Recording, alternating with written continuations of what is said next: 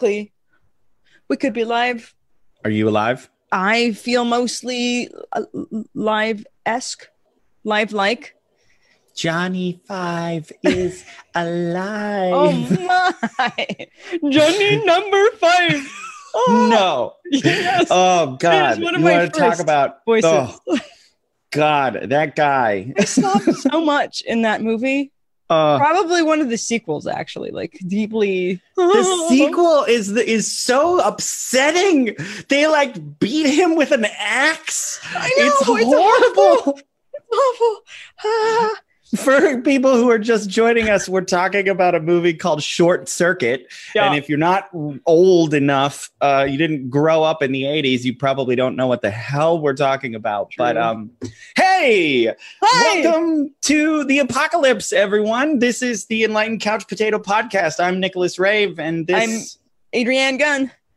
And we are here to talk about how to watch movies and TV for maximum psychological and spiritual development. I like it when you say it, because you can.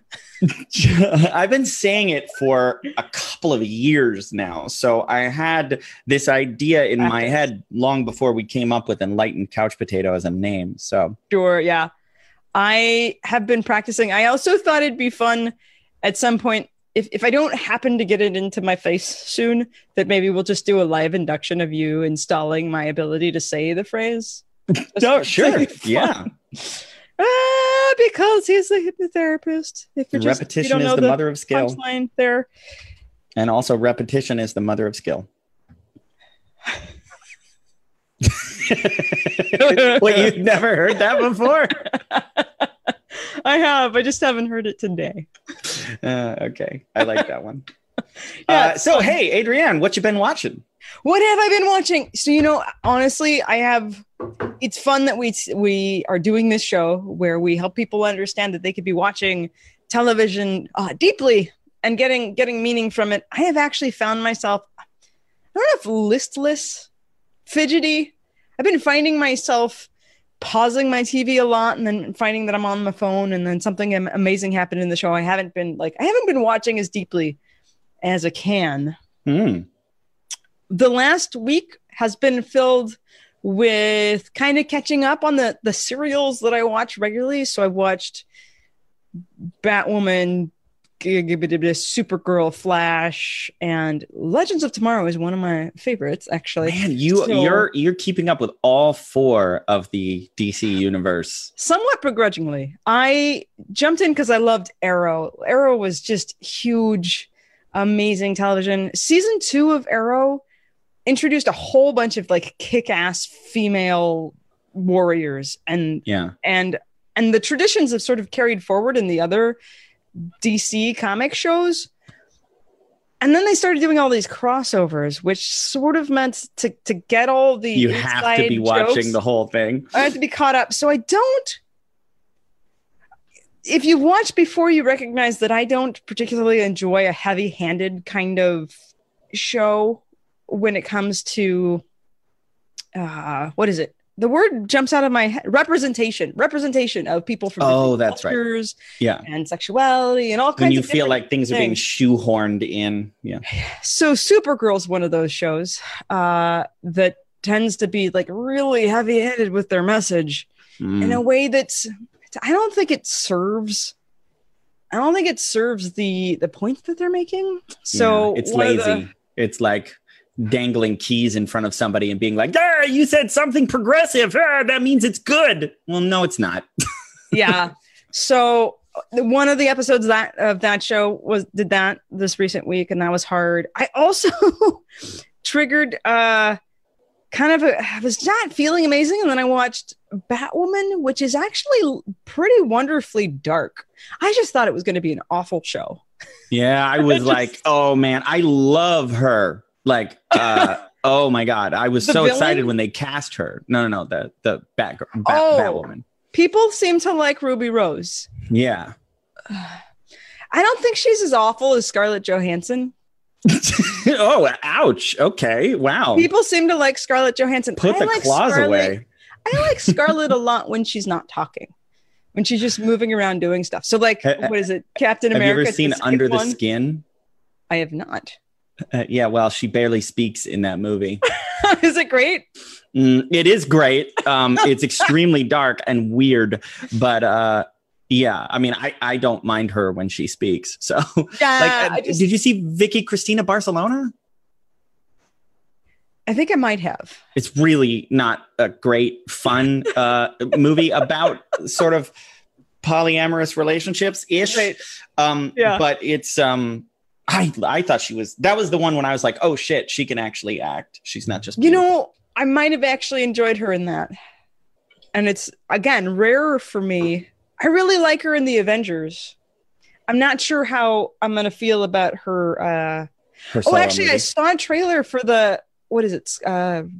Black Widow. Black Widow. I saw a trailer for that. And what I like about it is it actually looks more like an ensemble movie than a her movie, which I think is a really smart move. Because Anywho, so I thought Batwoman would also be a really, really skinny person who doesn't actually look like she can accomplish the things that she's doing, which is another frustration of mine. But what's really great about it is it's not lighthearted. I love that it's not lighthearted. I love that.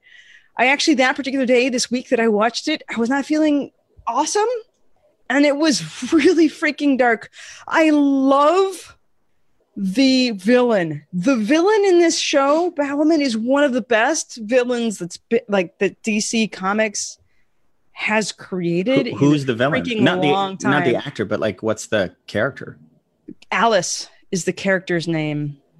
And oh my gosh, it's Rachel. I think it's Scarsden is her name. She was Tamsin in Lost Girl, and I love that show. That's one of the recommends. Anywho, I recalled that I was feeling awful, and then I pressed this show, and I forgot because it'd been some months since I've watched it that it's a darker show. So I felt even more awful after watching it. I was like, oh yeah.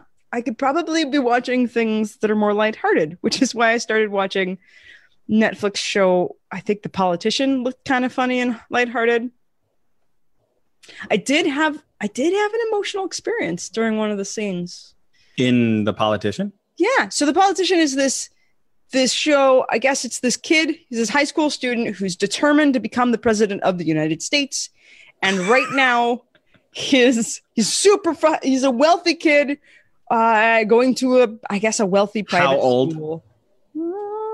He's probably a senior because he wants to be the class president. So he wants to go to Harvard, super driven.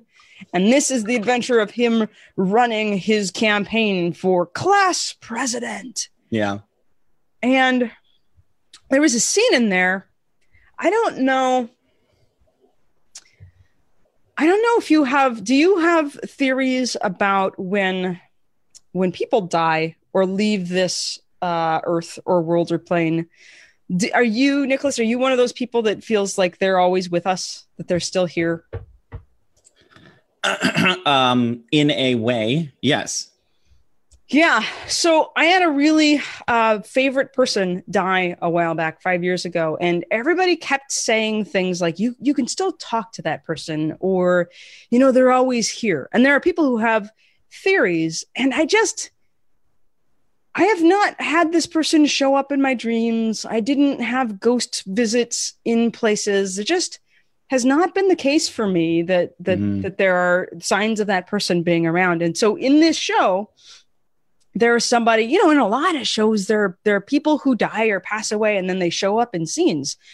I mean, that's one of the things that's crazy and fun about the multiverse stuff in superhero shows is no one ever really dies. There's that concept, and it plays out over and over again. So if you're watching something and somebody's really gone, it's weird, especially if it's sci-fi or that sort of thing. So there's a moment where this person who had passed away comes back and starts talking, or it's like a scene that he's replaying in his mind where that person is with them and helping him breathe and prepare for a moment. Oh, wow. And it's like, I was watching it and I was like, oh, and it was so beautiful and calming. And I'm just like, oh, that's a tender, important person to him. How really cool. I want to know more about how that relationship was cultivated. What heck happened? You know, I'm just like, I only want these scenes. Screw the annoying, dumb, petty, you know, running for the thing scenes. Let's just only make a show about these moments. And what was interesting, and what I think is interesting for any of us watching television, is our unconscious mind can pull out and make meaning in these moments. We're like, oh, all of these characters come back to us and they speak to us again. We don't have to lose them. And I realized that one of the things that could have been happening for me was that actually my friend was back for me in that moment. That's beautiful. And that is my punchline. I do have a theory on that. Are you surprised? Did I almost make you spit out your water? Yeah, a little bit. I'm not surprised. I'd love to hear about it. So, listen, the way I look at this is, if you believe in ghosts, fine, then don't listen to what I'm about to say, because you already have a theory that lets you tap into this resource. So I look at people who are able to talk to those who have passed on, to talk to their ancestors, to talk to their lost loved ones, etc. Those people have an advantage in some ways to people who aren't able to do that. So if you already believe in ghosts or spirits, or you believe that there's another side or another plane of existence where these people pass on to, and then you can still connect with them, great. You already have a working strategy. So ignore this. I'm speaking to people right now who have a skeptical part of their brain that won't let them go in that direction. And that's me. So for me, the way that I look at it is understanding what I do about the unconscious mind. What I have come to understand is that when we're relating to each other, when we're here, like right now, you and I are relating to each other, or we think we're relating to each other. But in reality, most people, most of the time, aren't really connecting with another person. You're connecting to a representation of that person that you have in your own head. Mm-hmm. And this is true about all of life, not just people. Like, we're not really relating to life. We're relating to our internal representation of life being represented to us by our unconscious mind. Yes. So my view is that if most of the time when I think I'm relating to you, I'm really just relating to a construct in my own unconscious, then if you die, that construct isn't gone. True. So when I think of a person existing and always being with us, what I think of is that the other side is the world of imagination. And that's not diminishing to me. That doesn't make it less. It's more that I take all of life and say, all of this is mostly imaginary. So for me to then take someone who has passed on from this mortal coil, and then continue to relate to them, that person and my relationship with them can even continue to grow and evolve and change. And they become a different person. It's just not informed by that person's existence in the physical anymore. To me, the difference is I just don't think that it exists anywhere outside of my own unconscious mind. But that doesn't make it less real. It doesn't make it less powerful or useful for me. Yeah. The bigger interesting thing, which is a whole rabbit hole of it, when we realize that the people in our lives, whether they're here or not, mm-hmm. that we aren't actually experiencing them, we're just representing them in our head. Mm-hmm. If you compile on, okay, you had a dream that they were in, or even your entire life of experience them is a dream that they were in. Yeah. Or if you're having conversations with them in your head that suddenly when you see them in person, they know nothing about. It gets really interesting to actually connect with actual people who happen to somehow suddenly show you something that's very, very different than the version of them that you have connection with that's on the inside of your head. It's absolutely painful. And so I don't know, it's like several levels of meta relationship with everyone you have a relationship with. Yeah. I think for most people, they don't allow the person to show up different than they expect them to show up. Yeah. And to me, a lot of authentic relating is figuring out how to get to the place where you can be surprised by everything that a person says to you. And be like, whoa, I didn't see that coming. Like, I don't know what you're going to say next. You don't know what I'm going to say next, even though that's not how it feels most of the time for most people. Totally. I think that was one of the challenges with my belief when people would tell me that I could still engage with this friend, because that friend in particular, her specialty was I never knew what she was going to say. She had access to language that no one else uses. And she almost always surprised me. So I'm not sure how my unconscious mind could conjure of that, because I never knew. And it was always the coolest thing. And I had no clue where it came from. So it's kind of fun that it pops out in these shows. Yeah. Because then I didn't have to think of it or create it myself. Yeah. And I still get to sort of the joy of like, oh, that's kind of like her. Good times. Well, I have found a lot of value in learning to cultivate that same kind of surprise with my own unconscious. That to realize that my unconscious, one way to look at it is the reason why your unconscious mind should be your best friend is because literally everything you love, your unconscious is also into that. Like, there's no one in the universe that you have more in common with than your unconscious mind. And in a sense, your unconscious mind is also the one who liked her. Oh, yeah. Your unconscious mind is also the one that was capable of recognizing the way that she communicated and was the one who liked it. So my hypothesis is that it's possible to get to a place where your unconscious is an entity that you can connect with that can surprise you more than anyone. And that you can be like, where in the hell did that come from? But it requires a kind of letting go of this idea that I already know everything that's going on in here.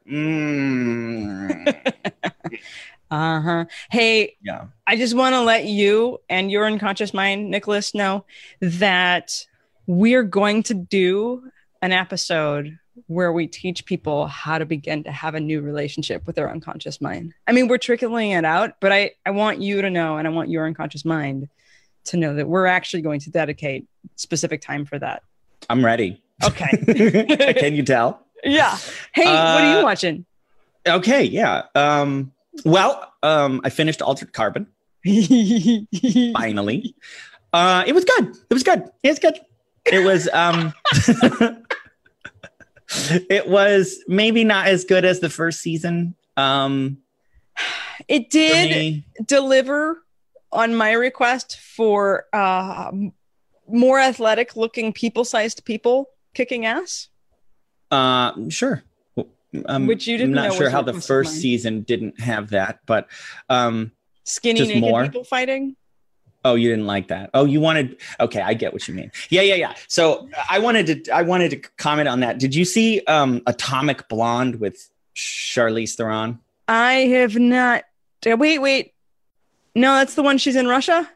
Yeah, it's like John Wick with Charlize Theron. Yeah, I started it, but I was finding it. I don't know. I'm bored. I didn't want to read, or something happened. I didn't finish. I'm in the middle. Yeah, I have that same thing where I'm like, as soon as there is a 128-pound woman fighting two 230-pound guys, I'm like, okay, this is fantasy. We're talking fantasy stuff here, and yeah. I know that a lot of people even consider that right there to be an offensive concept. I know. So I know that there are ridiculously thin people who are stronger than I am and stronger than they look. I believe it. I know that's a truth. And having been a collegiate athlete, I know that athletes that are capable of doing, female athletes that are capable of doing things that we see in movies are fucking meaty and muscly and awesome. And I love it when more athletic women are the ones who are kicking butt. It just feels better to me. You want to talk about like inclusion, right? Mm-hmm. Like diversity of body types. So did you see The Mandalorian? Gina Carano. I've loved her. She's so fucking real and bad. Like she's someone you look at and I'm like, she could wipe the floor with me. Yeah. And you know it. And I'm like, more roles for her and people like that. Like stunt women should be getting more. Oh yeah. And it's great. I forget what it's called. I own it. I just heard, somebody was just talking about this. It's got Channing Tatum in it and a bunch of other people, right? So it's about assassins. It's my favorite. And it's like movie. Steven Soderbergh or something like that. Yes. It's a big, and it's so good. So fucking good. Haywire? Yeah. Good job. I win. But not Barbed Wire. Have you ever seen that movie? I don't know. Oh shit. Who is it? Jenna Jameson, I want to say. Or no, Pamela Anderson. It's Pamela Anderson. Sorry. Pamela Anderson plays in this post-apocalyptic Mad Max-ish future. And it is terrible as you could possibly imagine right now in this moment. I have seen that. Oof. Gina Carano is amazing. I remember she was Storm in the reboot of American Gladiators, hosted by Hulk Hogan and is it Tatiana Ali, Muhammad Ali's daughter, who's a boxer? They came back. The first person who won that was from Portland, but she was like, she was Storm. She was beefy. What was that? 2000 something? American Gladiators came back. Yeah, more of that. Yeah, I hear you completely. Like there's a believability thing that's like at that point you just have to go, this is Crouching Tiger, Hidden Dragon. Like people are flying and like this is not meant to be realistic. Right. But I mean, you got to do that with a lot of kung fu movies and like fighting stuff in general. I don't mind it if they put tiny people with swords or things that makes it seem like, oh yeah, that could do you if you slice somebody who's giant. Yeah. That'll suck for them. Yeah, you move super fast and get out of the way. Yeah.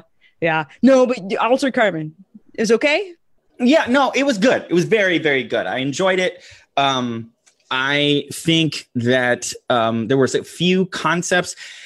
There wasn't a lot of like, I was not able to identify with a lot of deep philosophical themes that weren't present in the first one. And that's kind of my point is like, it was good, but it was more plot and not thematic or mythological. And there was questions in the first one that were very kind of Westworldy in the like, what is consciousness? What does it mean to have a self? What does it mean to be you? And how are you distinct from your memories and experiences? Are you distinct from your memories and experiences?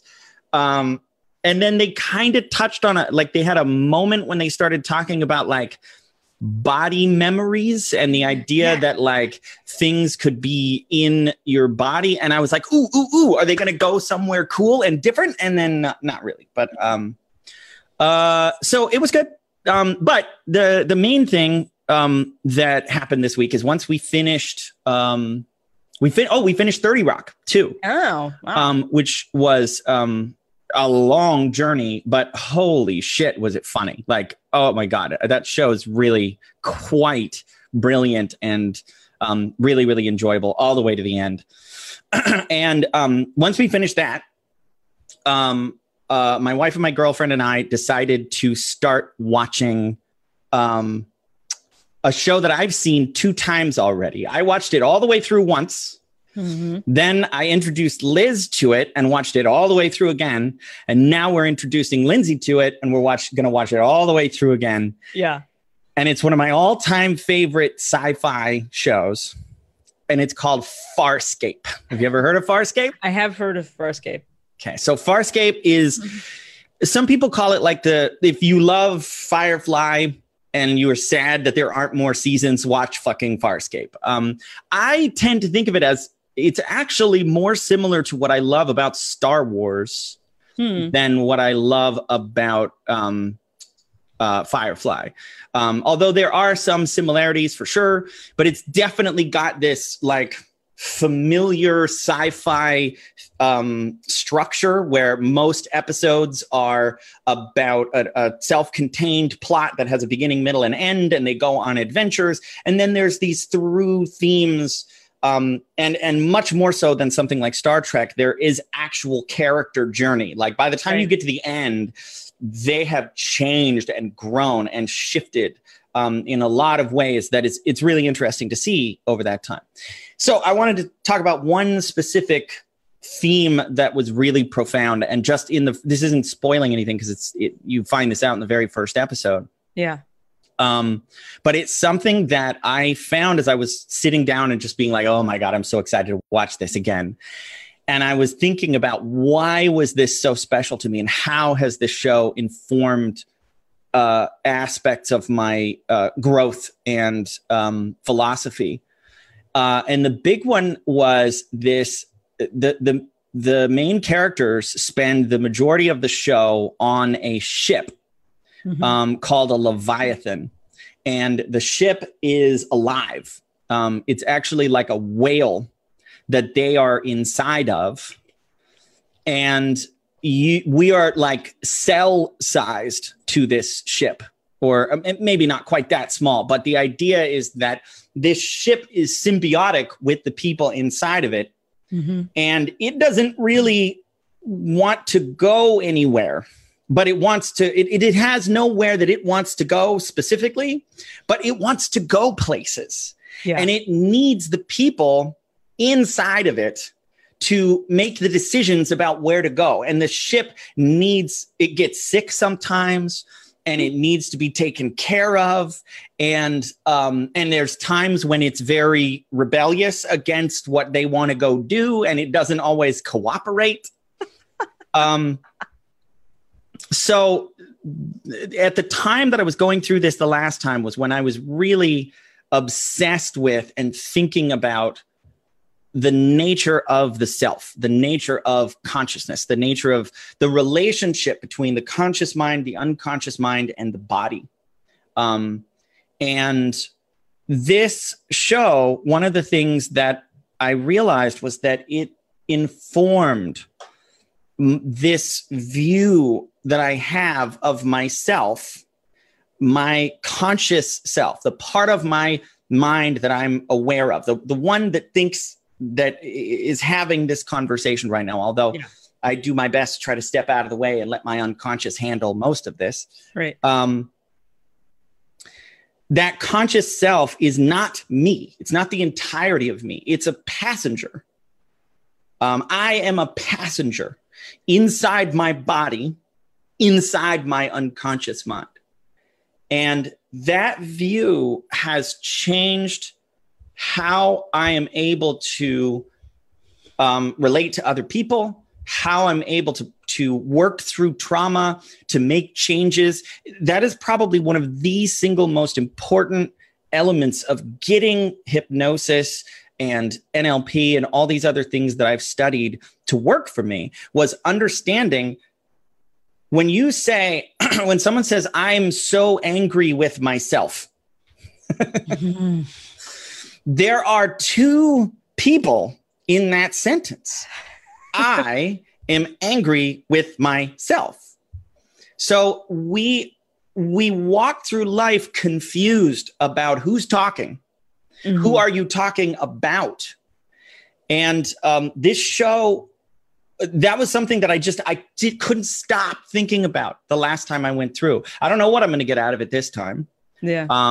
But that, and that I will admit, full disclosure, that theme is something I look for in almost everything that I watch. And any show or movie that I can see that theme being represented, this idea of the self and the unconscious world. And those tend to be stories that I gravitate to. Yeah. But I think that's because that's part of my lesson in this life, is to get clarity on that. It's a puzzle I'm trying to solve. It's a it's a Rubik's Cube. I didn't have that sitting there on purpose. That I'm constantly thinking about, like obsessively. Yeah. That was, so you brought up, Farscape, you brought up Westworld, which also talks a lot about consciousness and what is it. I think also Battlestar Galactica has a bit of that. I haven't seen the whole thing. Ooh. I know people are like one of the greatest sci-fi shows of all time, and I haven't sat down. I think part of the problem is I found out the end. Oh, balls. Before I started it, and I was like, I already know where it goes, and like that is not a twist for me. Well, couldn't you allow yourself to forget it? I think I will at some point. Put your memory, put it in a box, and stick it somewhere. And then send that box to myself, and then smash it with a hammer.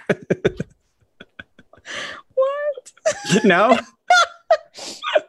Where's that from? That's from one of the movies I have seen more than any other movie in my life. It's a Disney movie called Emperor's New Groove. Oh shit! Okay, it's phenomenal.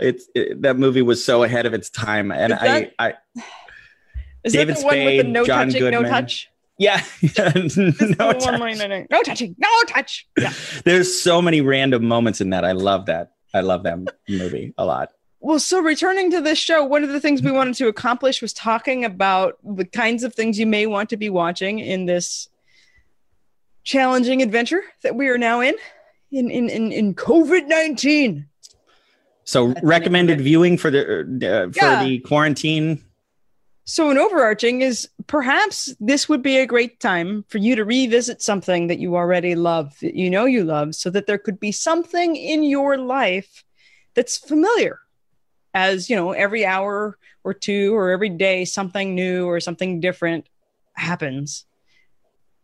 At least that's how it's felt in my world. Every day there's something slightly new and different and unexpected, and I have no idea what's going to happen. Most people are like, we have no idea. That is not common for us to not have any idea what the next day is going to bring. So it's like the world right now is uncertain enough. It might be good for some people to revisit shows that are more like comfort food and are reliable. And you're like, I know where this is going. Bob's Burgers is one for me that I revisit. I think I've watched Bob's Burgers. I've done Rick and Morty more than once. Futurama. Probably a show that I've watched like 3 or 4 times, just because that's like a put it on in the background for me. And like, I want something that I know I'm going to enjoy, but I don't want to be challenged right now. I don't want to be uncertain. I'm really glad that you said Futurama out loud, because I could not strip from my brain that my brain thinks that Farscape and Futurama are the same thing. No. I'm like, he keeps saying Farscape, and I'm like, yes, that is a show. Farscape is a live action sci-fi show that was produced in part by the Jim Henson Company. So one of the things that's awesome about it, and one of the things that always kind of made me roll my eyes about Star Trek, is that aliens basically meant people with various things glued to their face, like humanoid aliens with some kind of mask or costume or just a little thing between their eyebrows, which is fine, whatever, that's their universe. But I like Star Wars in that, where you're like creatures, like weird. And in Farscape, most of the creatures are practical. They build them, and then they're puppets and stuff. And like, you just freaking buy it. You spend enough time with these puppets where they're these alien creatures that you start to just like, you don't see the puppet at all anymore. And you see the actors relating much better than people do to like green screen, where you're like, I'm acting to a tennis ball. Yeah. And when they're actually in the space and they're talking, the eye line is correct. And it's just the CG that they do use for space stuff is a little hokey. It looks like video game graphics. Right.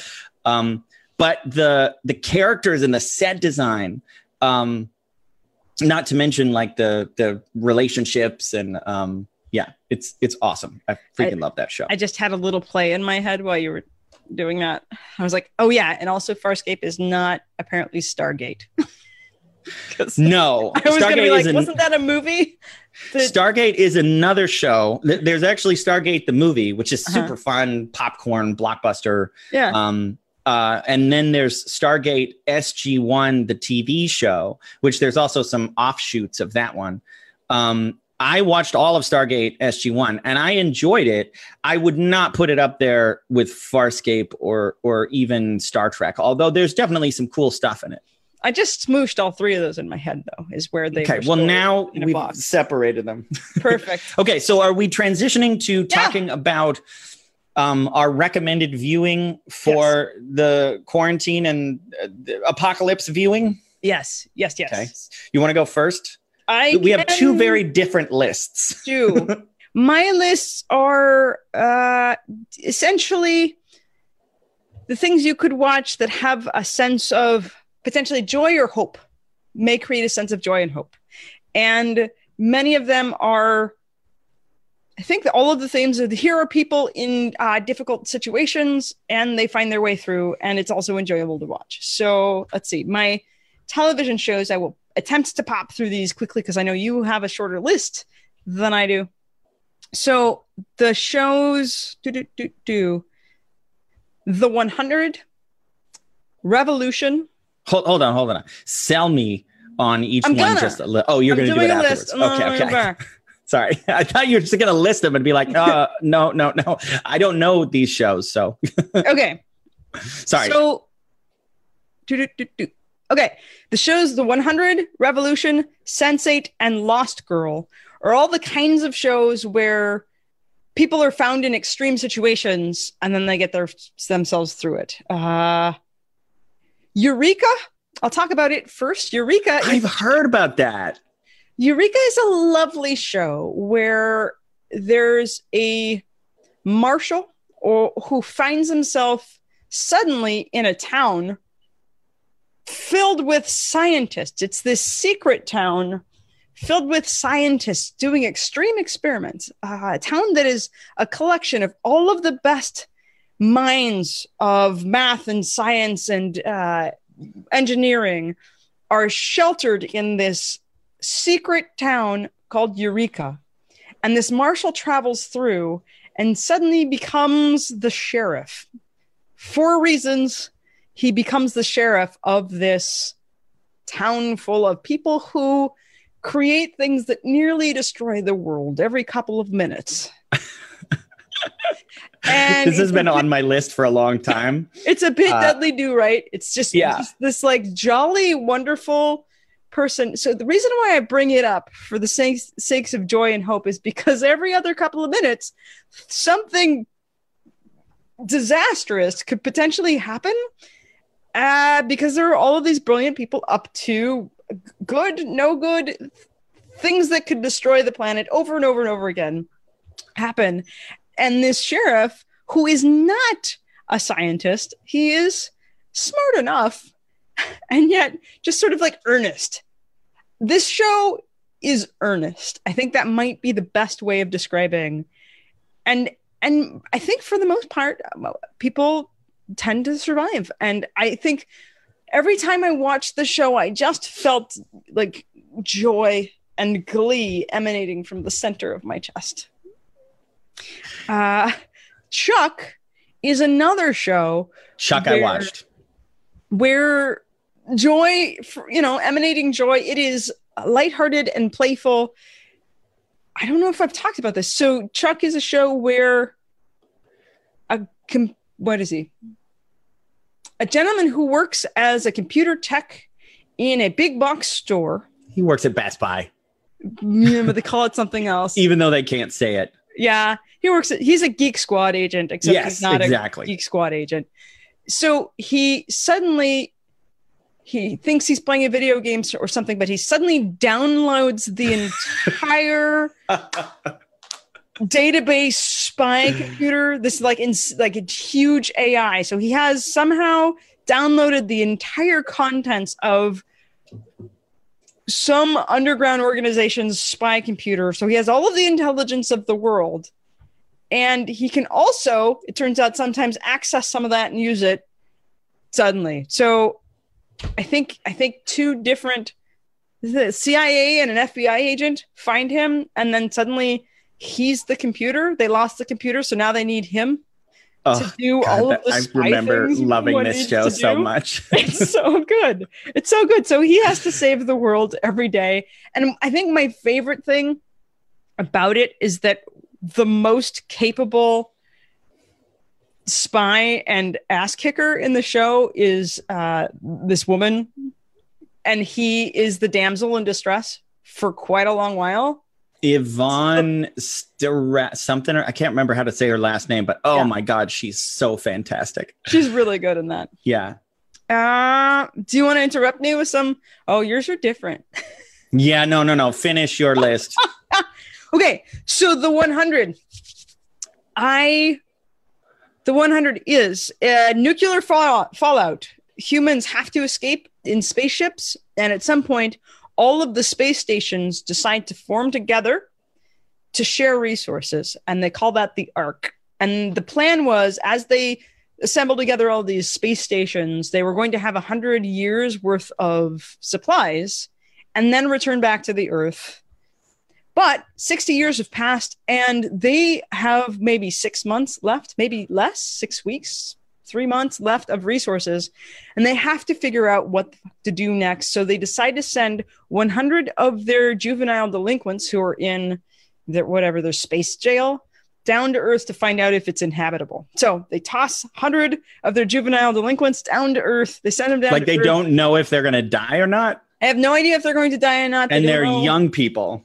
Yeah, they surmised all of their smart math and figure-outer types were like 100 years, and then the Earth will be inhabitable. But they were like, well, we're out of our resources at 60. Oops. Let's just see. And so those 100 juvenile delinquents land on Earth, and then they discover they're not alone. Oh, so what's fascinating about this particular show, and I think is revolutionary, is that I know that we're in a phase now where we start to see villains and the way that they make decisions, and we've shifted in some of how we tell stories. But oftentimes a story or a television show is generally positioned from one perspective. Usually there or like a group and their perspective. It's us against whoever. This is the first show that I've watched that does a really amazing job of helping you to sympathize and appreciate that every single person is making the best decision that they can with the resources that they have. I don't think I've ever seen a show that does that so beautifully and in such an entertaining way, where they give you the sense of why anyone makes even the most horrifying choices that in shows that had been before, you would have been like, oh, that person's awful. You've been like, oh God, I might have done that same thing. And it does it over and over and over again. That's one of the things. So 3-dimensional characters, no 2-dimensional mustache twirling villains. Nope. I always talk about that as shows that are gray, or movies that are gray. And they're not dark. And they're not light either. Like, they're very gray, and life is gray to me. They're much more real. Oddly, as fantasy and out there as it is, I always kind of felt that way about Once Upon a Time. Yes, that is one of the things that it does. Absolutely. That was one of the first shows that I remember seeing where every time there was a mustache twirling villain, eventually they would come up with some way to explain their backstory, and you'd be like, oh, I get it. Yeah. And that's a beautiful healing experience. I think I watched Once Upon a Time and The 100 around the same time. Mm-hmm. Yeah. I love that. I love that stuff. The 100 is it's a heavier, darker thing. It's not so lighthearted, but it's that finding ways to motivate everyone's choices is huge. It's got some post-apocalyptic themes, though. That's good. Yeah. That fits in with my list. Yeah. Then there's the show The Revolution. I think I Googled it to find out where you could find it. I think it's only on NBC, or you can buy it on Amazon right now. Is the Revolution the one where the power goes out? Yes. Yeah. And then suddenly the states are divided. And so it's a post-apocalyptic thing too. And you get to see it was a cool premise. I never saw it, but I remember seeing the trailers for it and being like, "Ooh, that looks interesting." Yeah. I think it just mostly follows this particular family. And Revolution, the power goes out. There's an EMP that shuts down everything. So not just the power goes out. The EMP breaks all of technology. And then there are different revolutions that change the shape of where the states are and who's in the leadership. And so the country is divided. Oh, revolutions? You mean it's like a metaphor? Multiple. Yeah. And so you follow these people figuring out how to survive in that space. Sense8's interesting. And these are like, you could feel good, but like in a shitstorm, right? Each one of these has that sort of theme. It's like, oh, there's danger. Sense8 is suddenly on their 28th birthday, this group of 8 people from different countries suddenly shares a psychic connection. And as they discover how that's fascinating and interesting and useful and weird as F, they become hunted by a secret covert organization that wants to have them be extinct. And so what's interesting about this show is it's one of the first ones where I found myself literally like leaping off of my couch and cheering and suddenly dancing and singing out loud with a television. I don't think I've ever jumped up and started dancing in the middle of my living room to anything I've ever watched. And since it's high praise. So it is gorgeous. It is beautiful. It is the scenery is gorgeous. It's so beautiful. It's probably why it's not around anymore. It's very expensive to make. Yeah, because they had to shoot the way that they do the sharing of psychic connection. Thinking of that in the technological aspects of like how many takes that they would have to do from different perspectives. Wow. I can't believe I haven't seen this show yet. Like so many people have said that it's great, and it's the freaking Wachowskis. Like that to me is like they're easily in the top 3 filmmakers for me, and they've certainly had missteps, but I don't necessarily blame them for them. Yeah. But that one has to be on my list. Like that's going to be a one that I'm going to watch, and then we're going to pontificate, and we could even do like an episode by episode breakdown of it. If you're interested when I get around to it. Sure. And the last thing I'll talk about is Lost Girl. Lost Girl is more playful. It sort of fits into the sort of Buffy Xena world of so how do I describe this? A succubus has lived. I'll start again. Sorry. That's not where I thought it was going to start.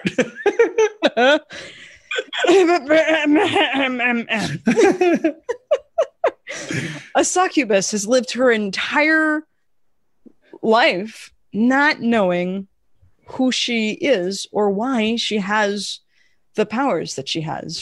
I think she's about 28 as well, when she discovers that there is an underground world of Fae, powered people, and the Fae have divided themselves into light Fae and dark Fae.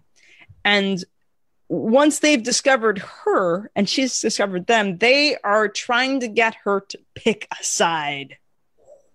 So she ends up becoming kind of like a private eye type. She decides, she doesn't want to align. This all happens in the first episode, by the way. So okay. She doesn't realize that she's powered. She has no idea how to utilize herself.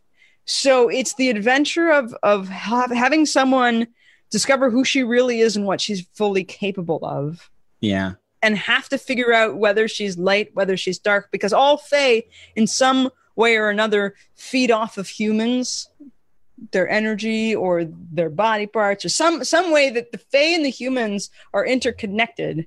And so what's fun about this show is it revisits a whole bunch of fairy tales and magical creatures that you may have heard of, and it plays around with them. It's also sort of a supernatural buddy cop show because she does play the private detective. And then also every now and then the world is going to end. So very like Buffy, in the sense that there's this group of people who are differently powered, attempting to figure out how to like continue to live. And so a little supernatural thrown in there too. Yes. Also, it's pretty sexy. Well, you started with succubus. So. Yes.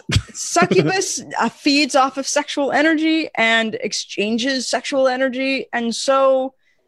Well, this show just jumped up to the top of my list. Yes, it really should be at the top of many people's lists because... I haven't even heard of this. Oh, really? No. Yeah, it's a Canadian show. It's on Netflix. Show. Canadian show.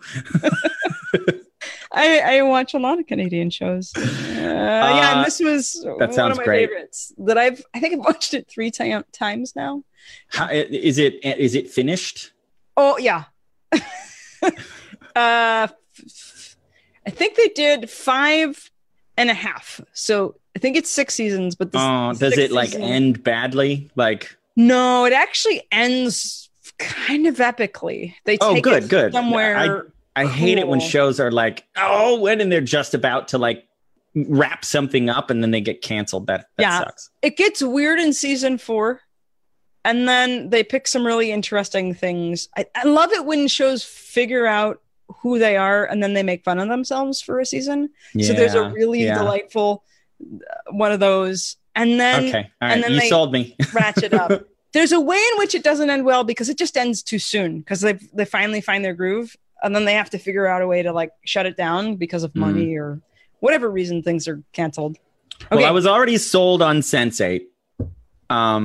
And I've already seen Chuck and I freaking loved it. I did feel like Chuck got a little long in the tooth near the end in the last season or 2, which I'm not even sure I finished it. But the first 3-4 seasons, oh my God, it's delightful. Yeah, it's really good. Eureka is definitely one that like when it comes to like just popcorn, like who gives a shit kind of fun. Yeah. That's one that I've thought about and I completely forgot about. Yes. But Lost Girl. Just Lost Girl. I've never even heard of it. Yeah. And you sold me. So okay. Can I change gears here and then we'll probably have to wrap up? Yeah. Are you not? Oh, you're changing gears. Yes, do it. Yeah, I'm gonna change gears here and I'm gonna give another list of recommended viewing. But this one comes with a big caveat, asterisk, warning list, warning label. I'm calling this 6 movies to watch during the apocalypse if you're a masochist.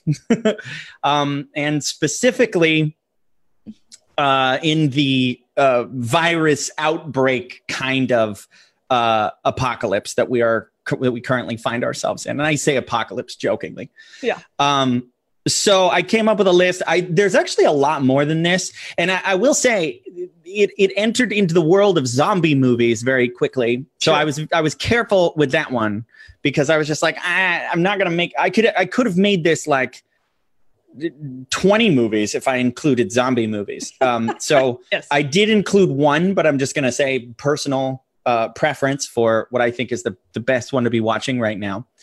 So these are movies that if you want to have an experience of like diving deeper into, like I often find that movies, scary movies, things like that are almost like they're a contrast frame where like going someplace worse than where we are, it allows you to sort of inoculate yourself emotionally to what we are going through right now. And that's one of my favorite strategies for coping with this sort of thing.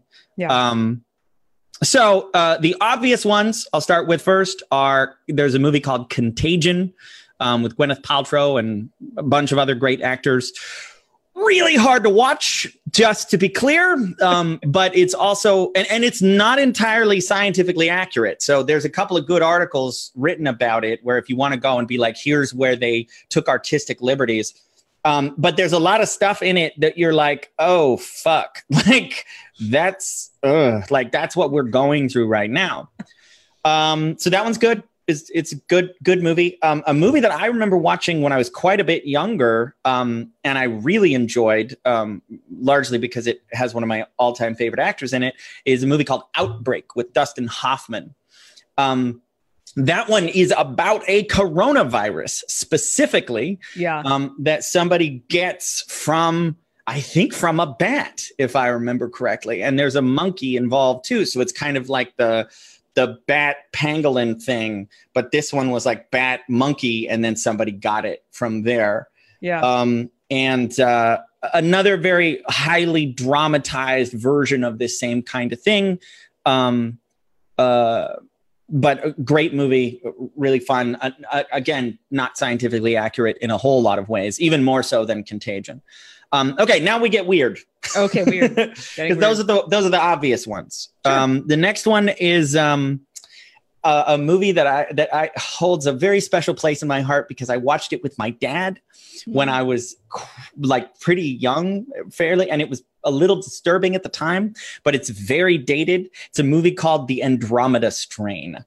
And I think it's a Michael Crichton movie. I could be wrong on that one. I want to say that's the case. Yeah. And the plot line is that something comes back from, like a virus or contagion of some sort comes back from space, and it's something we've never seen before. And I remember it making a really big impression on me as a kid, and really like having this idea of a contagion gone loose. That was like the first time I'd ever been exposed to any of those ideas. And I think it's from the 70s. So it's got a very different sensibility than current modern films. If you watch movies from the 70s, they're a lot more slow paced. Sure. But I do find that to be quite hypnotic. And I think people had attention spans back then that if you watch movies from back then and you let yourself surrender to the pacing of the movie, it can actually grow your attention span. It can actually be good for your ability to go into trance. So Andromeda Strain, I love that movie. I think it's super fun. Well, let's do our zombie movie. Okay. The one zombie movie that I decided to pick is called 28 Days Later. That one is it definitely leans into the Contagion kind of version of the zombies. And I think that was the first movie with fast zombies. Made them much scarier. They were running zombies instead of your typical brains kind of zombies.